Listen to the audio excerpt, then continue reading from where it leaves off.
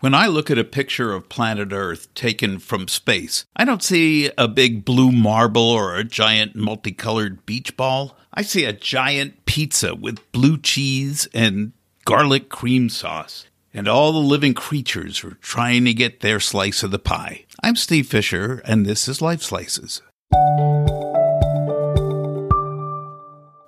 We tend to think of treasure as gems and jewels in an ancient chest, but for many people, treasures are items tied to important memories. And when that item is lost, that memory becomes endangered. Chris Turner and Mike Pelly are just two of the hundreds of treasure hunters around the world helping to unite people with those losses. They're treasure hunters, and they're my guests on Life Slices.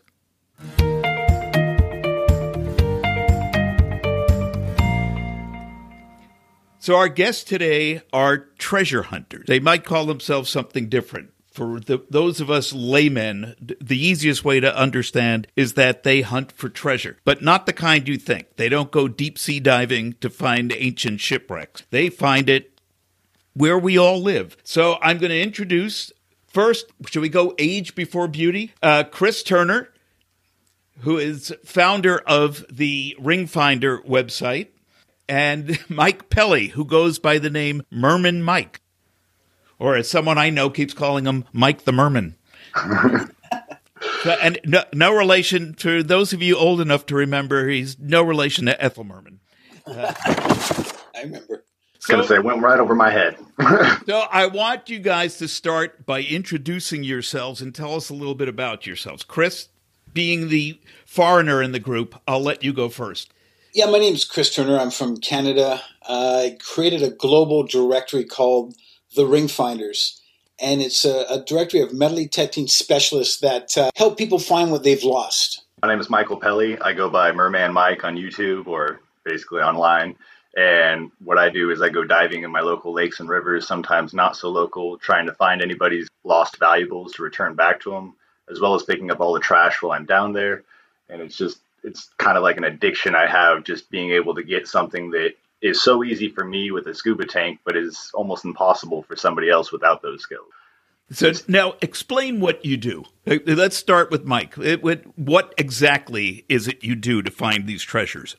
So I'll go scuba diving in the American River is my favorite place to go, but pretty much anywhere I'm requested to go. There's two types of dives I'll do. I'll do a free dive, which is I haven't been requested to go find someone's stuff. And if I do find someone's stuff on that dive that I can return, I'll go out of my way to do so, whether that's trying to find a picture of the person on a camera to then post on my Facebook page to have that be shared and try to find that person. I've done that several times and have been able to find the owner of drones. And then there's when I get requested by people that either lose wedding rings or invaluable pictures on their phones that they weren't able to back up, things like that.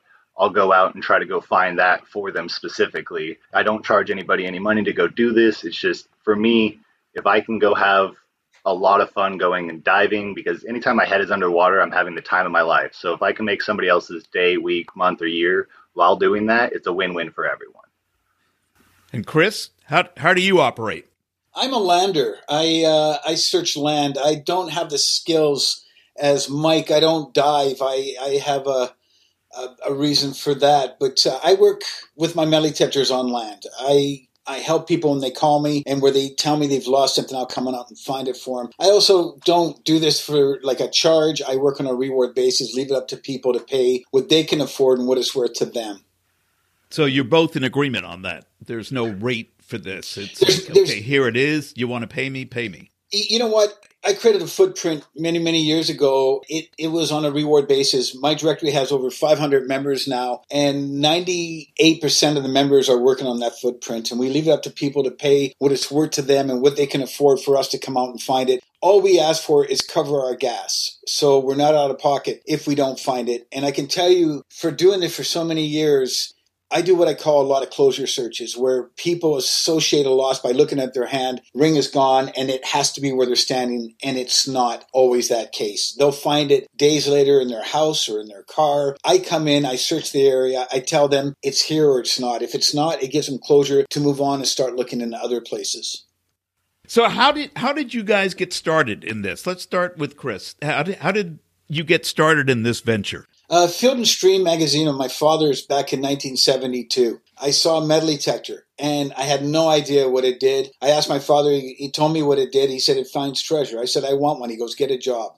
He didn't even think it. It's like right out of his mouth, get a job. So I worked all summer at a chicken farm. I made enough to buy my first metal detector, and I was addicted. I loved finding relics and old coins, and just had a time of my life. I had to put it aside because I played professional soccer. So when I graduated high school, I went into the North American Soccer League and played 7 years there. And then I had a bad injury, and I picked up the metal detector again and started just beachcombing in LA when I lived out there. And I had people coming up and asking for help. I had people in Cancun when I lived there asking for help. And this just made me realize there's a service here. So, wait, Chris, I have to ask, though, since you are a professional athlete, does your metal detector detect the metal in your body? Oh, yeah. I got a pinpointer. I can get it right now and show you all the pins in my elbows and my knees. So if I ever get buried, somebody could find me. Oh, God. Mike, how did you get started? Well, I've always really had a deep-seated fascination for what's under the water. I've always been curious of why we spend so much money on going into outer space and searching these other planets when we're not even done searching our backyard or even halfway done. And it's always just boggled my mind the amount of new species that are found every time someone goes deep-sea diving and things like that. And then I've always loved helping people too. So I was watching YouTube a lot because I was supposed to get certified to go diving when I was 15. And unfortunately, I ended up breaking my collarbone and couldn't go to the certification class that was literally 2 days away. So I wasn't able to get certified then. And then every single summer after that, for whatever reason, I had an excuse of I'm too busy this summer. I don't have enough money this summer. I'll do it next summer when I have time. And then I was watching a lot of YouTube videos of two guys in specific. One is Jake that has a channel called D Almighty. And then another is a guy called Dallas that has a channel called Man Plus River. And they're both treasure hunters that do the same thing in the river, and they go out. I always thought you had to have a lot of money or live right next to the ocean to be able to go diving. They kind of showed me that that wasn't the case. You just had to have a decent river or a lake in your backyard or near you, and you could go. I got a wetsuit and I went out to my local river. I didn't know I had to have a weight belt or anything like that. So I couldn't really get any far down. But I think that day I found like a pair of sunglasses or something I was able to find. And I was just elated by it. I was like, oh my God, it's not on just a YouTube channel. Like I was able to go find this. So it just put this fire under me. And in about a month, I was able to go get certified and actually be in the water. And just like Chris, same kind of thing happened was I was out there scuba diving and somebody came up to me and was like, oh my God, my son just dropped his phone off the paddleboard and it's his brand new like iPhone 11. And he hasn't had it for more than a week or two. And it's just right over here. Is there any way? Because it was 15 feet down. There was no way he could have gotten it. And I was almost out of air. And I was like, oh, sure. I mean, I might as well. It's on the way back to the ramp anyway. And it's not too far down there to where if I did run out of air, I couldn't make it back to the surface. But obviously, that's not a game you really want to play too much.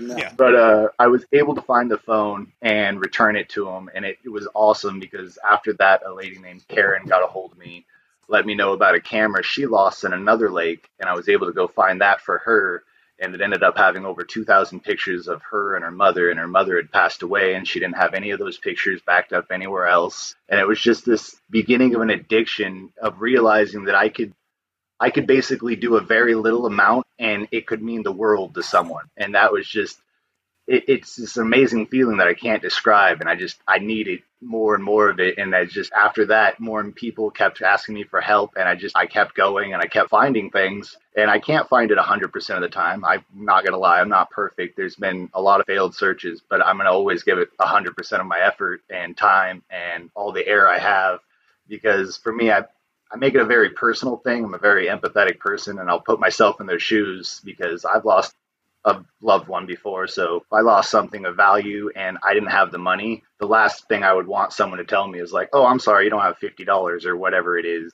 Like, I'm not going to go search for your lost one or your loved one's valuable, you know? So Chris said he asks for people to pay gas. Do you ask people to pay for your air? I don't, but I also have a lot of donors that are nice enough just to They literally call my dive shop, and I've had 2 people so far fill up my air card with 20 air fills. It's this really nice thing of like, I'm sure if I needed to, I might have to at some point, but I'm also very, very close to a lot of the destinations I have to search. I'm not against that, but I don't ask for anybody to fill my air tank just because I haven't needed to yet. What kind of equipment do you need to do what you do? It's metal detectors, yes. And there are so many different types of metal detectors for relic hunting, for beach hunting, for gold nuggets. There's underwater machines, VLFs, pulse induction. Every metal detector is different, will get you different depths. We're all guilty of wanting the ones that give us the best depth because we don't want to miss it. Plus, we know that if somebody comes in before us with one that's just a Radio Shack kind of metal detector, they're going to miss it because they're only going to go a couple inches where we can go 2 feet, So you have the best equipment, but it's more than the equipment for what we do. You have to be a good detective. You have to ask the questions. You have to get yourself in the area. Like I was looking at your video, Mike, the one that you found the one ring, but you didn't find the other for that lady in the river. Any reason why you think you didn't find that? She kind of caused a pretty big scene when she lost it, understandably.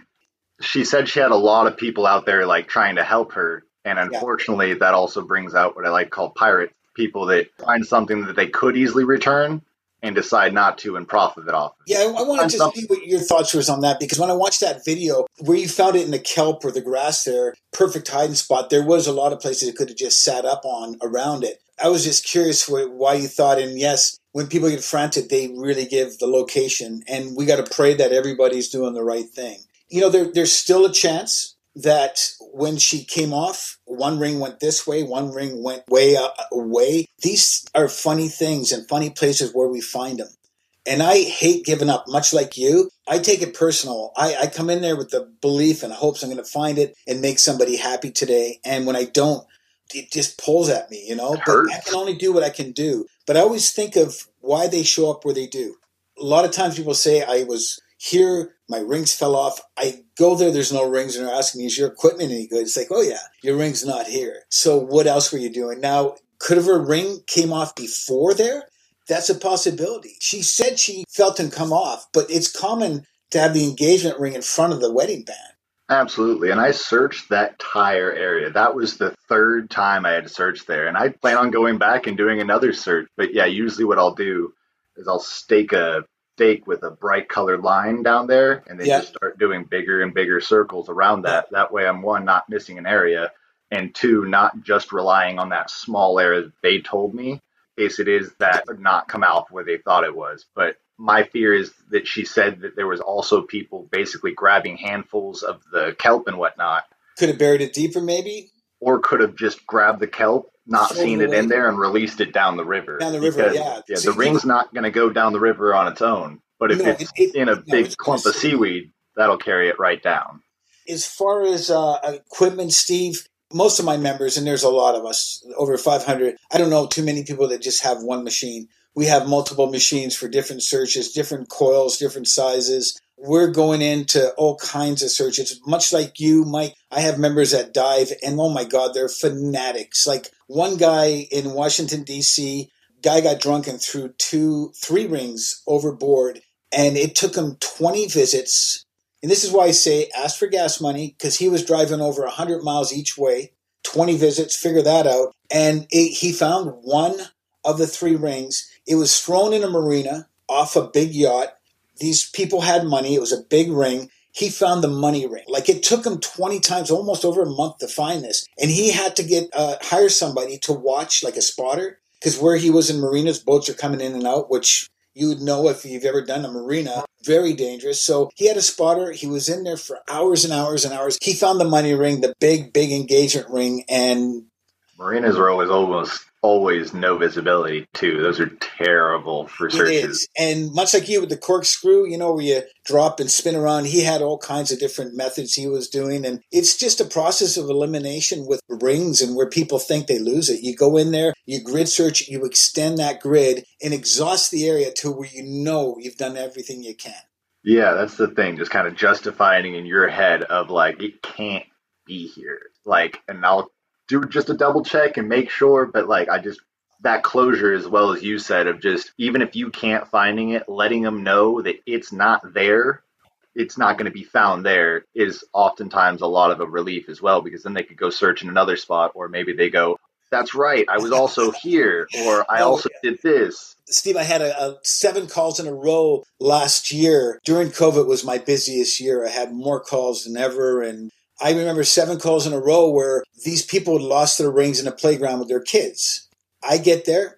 And again, the question, okay, so what makes you believe you lost in the playground? Well, I got home tonight and I realized my ring was gone. Whoa. You got home? That's when you realized it? Everyone said by the time they got home, they realized it. So there's a playground and you could have lost it there, but what did you do after the playground? Everyone said, well, I went to a gas station. I went to a department store. I went to grab some groceries. I said, go back to all these places, contact the managers, put a lost poster, let them know there's been something lost possibly in their store. I think it was 3 or 4 out of the 7. It was already turned in and was lost after the fact. So there's your closure. When I tell them it's not here, what did you do after? Then they start thinking, oh my God, okay. Yeah, it's again, detective work. When you're asking the questions, you really got to ask the questions and know what to ask, because it could save you hours and hours of searching. I actually drove about an hour and a half away to a lake to search for somebody's wedding ring, and he was just thoroughly convinced of where he knew the spot was. And I went out there and I searched for 4 hours until all my air ran dry. And I was just, I'm sorry, I can't find it. It's not here. It was the middle of winter. I was freezing. He finally, like later on that day, he got back home and was looking at a bunch of pictures, and he sends me a picture, and we were not even in the right area. It was one of those things that, like, I wish you would have done a little bit more of like sending me the picture beforehand. And I learned from that experience to ask a lot more of like, okay, are you positive, especially without a town trip? Those kind of things that were just like, I could have found it had I just known that little bit of information, or at least I might have been able to find it. What are some of the most interesting things you have found? I found a voodoo doll in the river that was taped around a rock. I brought that home, and then a week after I got in the car accident, I found voodoo jars that were like wax sealed, and they had like chicken's feet, peppers, and different like hair and things inside of them. Now, we didn't talk about where you're located. Where are you located, Mike? Right outside of Sacramento, California. What is going on in Sacramento, California? A lot of witchcraft, apparently. But I found a bunch of cremations under bridges. Is usually what happens is there'll be like half empty bags. And what I can only assume is nerves get the best of people and they don't realize how heavy those ashes are. So Right. when they're dumping them over the end, the weight comes and clumps over and takes the rest of the bag out. So usually what I'll do is I'll empty the rest of the remains out of the thick plastic bag and then throw away the plastic bag. I can't see anybody making the argument that they wanted their loved one to be in a thick plastic bag at the bottom of the river instead of the actual river. I found a Model T Ford wheel from 1908 that has 12 wooden spokes. I found that just under the surface, and I thought it was just going to be like an old bike tire or something that I was going to pull out and throw away. And then I started to look at it, realized the wood and all that stuff around it. Do you ever find anything of great value that someone is not looking for that is just yours to keep? So far, I found one engagement ring that I just found on my own, and I was on a free search, and there's absolutely no inscriptions on it, nothing unique about it, nothing. I can't get it back to its owner. I think the most expensive thing I've ever found was the $17,000 ring for a guy named Bill. And he dropped his ring. He was a music producer, and his brother had passed away, and he had this really nice ring that looks like a Super Bowl ring. I had no idea what I was looking for. I just knew I was looking for a ring. It was in the Sacramento River. I ended up searching high and low. I had to do a bunch of different strategies. There was a really, really strong current that kept getting me lightheaded trying to work against. After all of it, I ended up finding it, and it was with this little pinpointer I had. I didn't even have a metal detector. I was able to find it, and the guy had already gone home, basically assuming that I wasn't going to find it. He appreciated what I did. He said, "Thank you so much, man. If you do find it, call me, but if not, I understand." And he went home, and I got to FaceTime him and basically show him the ring on FaceTime, and his face lit up, and he came back, and he was actually nice enough. I was talking about, hey, if I don't find it this time, I am saving up right now to get the metal detector of my dreams to help more people. It's an underwater metal detector. It's called the Excalibur 2. It's basically one of the top of the line underwater metal detectors. And he was like, so how much was that again? And I was like, I mean, it was $1,500. I would never expect anybody. And he pulls out this wad of cash that he got from the bank. And he was like, I would like to get that for you so you can then give this feeling to other people as well. And it was just the most amazing pay it forward. And like I said, I feel like if I had put a charge on going to find that ring, like $50 or $100, it would have ruined that moment, because then it's not something that basically I didn't have to help him. He didn't have to help me, but we got to do that for each other. And it was just one of the most incredible feelings. And it ended up going on national news and all over. And it was just... Chris, you made the national news or international news with a ring you found. It was in Vancouver. John Cryer from 2.5 Men was out here filming. And I got an email one morning that just said, I lost my ring. It said John Cryer on the email, but I didn't know who he was. And I said, I'm not familiar with this area. Can you send me a Google Earth? And he sent it to me. And I looked, and it was bike path and a walk path, concrete with 3 feet of grass in the middle separating the two paths.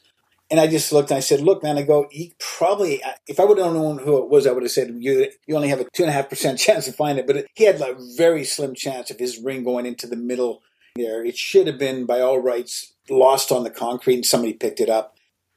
I said, I'll come and I'll give you closure. And that's what I always do, give people closure. And I found it, and I was able to surprise them. My YouTube channel, The Ring Finders on YouTube, is reveals and showing people their rings and seeing their reactions. And much like you, Mike, it's the best feeling in the world. I found a way to use my metal detector to help people. And I've been able to help other people, like 500 members now doing the same thing in 22 countries, really heavy based in the United States. We're all getting to feel what it's like to help someone. And you don't ask for anything. We don't ask for anything. I've done it for a homemade loaf of banana bread. I've done it for a smile. I don't expect anything more than what they can afford. I've been surprised many times. John Cryer's ring was wonderful because I knew when I found it who I was finding it for. And I thought, if I could find this ring, it could bring some attention to our directory, which needs more attention. And we got it. My God, we're still feeling what I call the John Cryer effect and still getting phone calls from it. It just justifies what I created and why I created it, because these objects are just a connection to loved ones, to your ancestors, and handed down for generations. And it ends. That story ends when it's lost. And we get to continue that story and see what it does to people. We need more good news in the world. We need to see. I played professional soccer. My first acting gig was with Johnny Depp. The best thing I've ever done in my life is helping people. I absolutely love it. Tell us the URL for your website. www.theringfinders.com. We have a book of smiles with over 7,600 smiles on there, testimonials, blogs. It's a beautiful place to go and just read up and see what these little objects mean to people. The hardest thing, like Mike was saying, when you find a ring with nothing on it, it's virtually impossible to find the owners. What I've created here is a way for people to find us. I'd probably have 70, 80 rings in my safe with no names attached to it. I hold on to it hoping one day somebody says, hey, I saw your directory. This is a long shot. 10 years ago, I lost my ring. And I could say, yeah, I got it. So it has happened to some of our members. It's a wonderful feeling to see the reactions. That's exactly why I have my treasure room, is just for that chance of somebody seeing my YouTube channel in a year or 2 years and being like, oh my gosh, that was my great grandfather's passed down pocket watch. Yeah, then I don't have to tell them like, oh, I'm sorry, I sold your generational valuable for $50. Right. Have you ever had more than one person come forward for something? And then how do you tell between them who's the legitimate owner?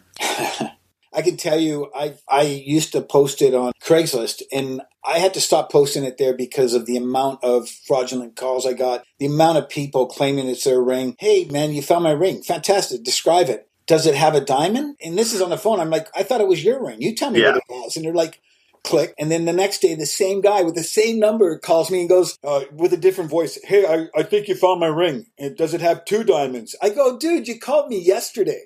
And unfortunately, advertising, people want something for nothing. I'm praying that they'll find the directory. They'll reach out to me. They'll tell me their stories and where they lost it. I've got it marked down. I've got it where I found these objects. And I hope one day I can get it back.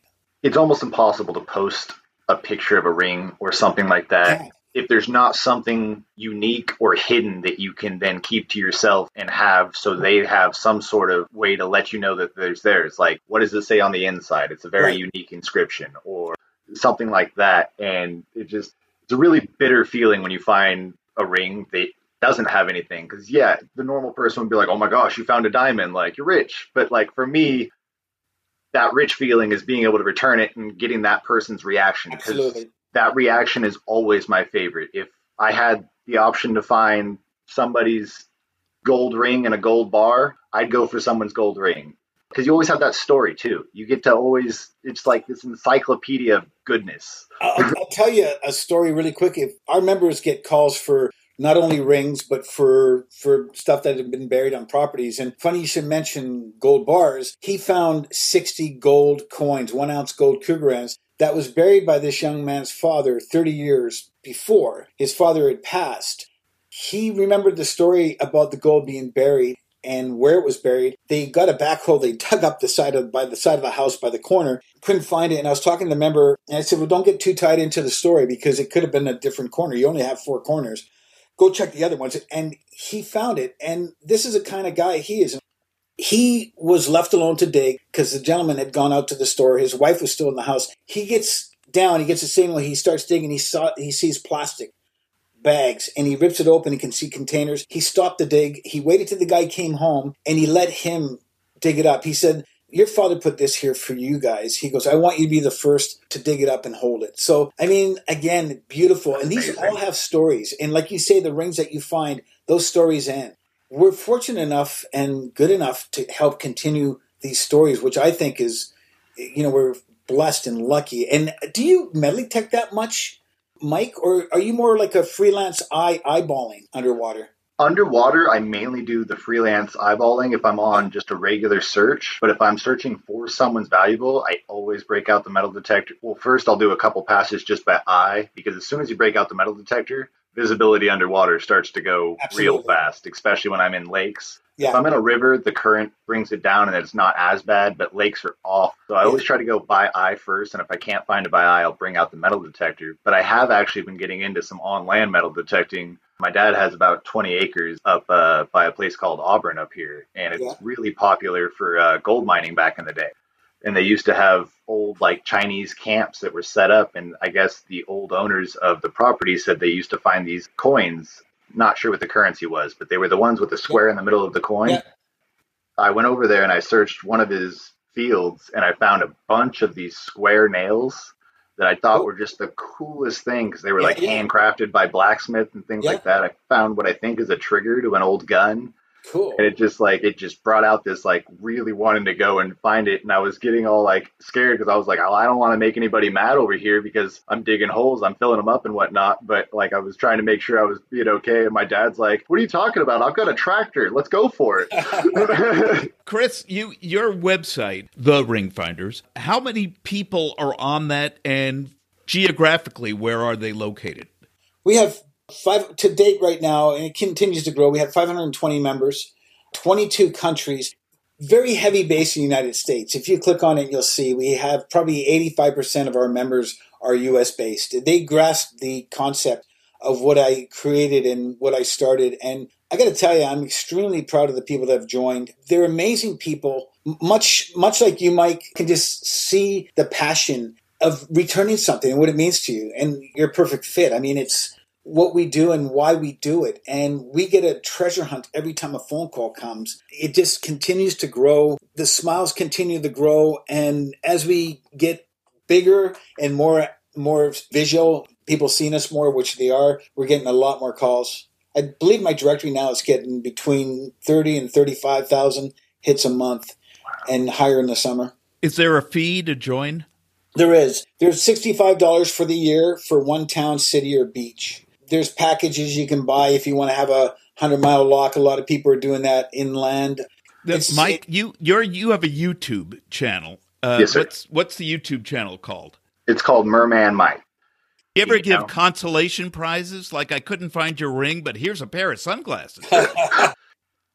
This has been fascinating. I am overjoyed listening to you guys and the sense of joy that you get from the work you do, which is not really work. What would you call it? It's not even a hobby. Like a calling? Yeah, it seems like it's a calling. It's like there is this drive in both of you that makes you want to do this. For me, Steve, it started out as a hobby. I never saw it grow into what it's grown to now. I just sort of fell into it. To be honest with you, I had my little business here called Finders many years ago. Like, I've been doing this for 30 years. I returned over 600 rings. I think on my directory, this one, I have over 300 recoveries. With the help of a complete stranger that I haven't met to this day, he helped finance the Ring Finders. He said, I love what you're doing in Vancouver. Have you thought of helping more people? I said, yeah, it's a money thing. He says, you build it, you create it, and I'll pay for it. Well, guys, thank you so much. This has been a fascinating show, and you guys have been great, and much continued success finding stuff. If you enjoyed this program, please subscribe and like us on social media and wherever you get your favorite podcasts. Life Slices is produced by Beatnik Ravens Productions, all rights reserved. Music courtesy of Fesleyan Studios.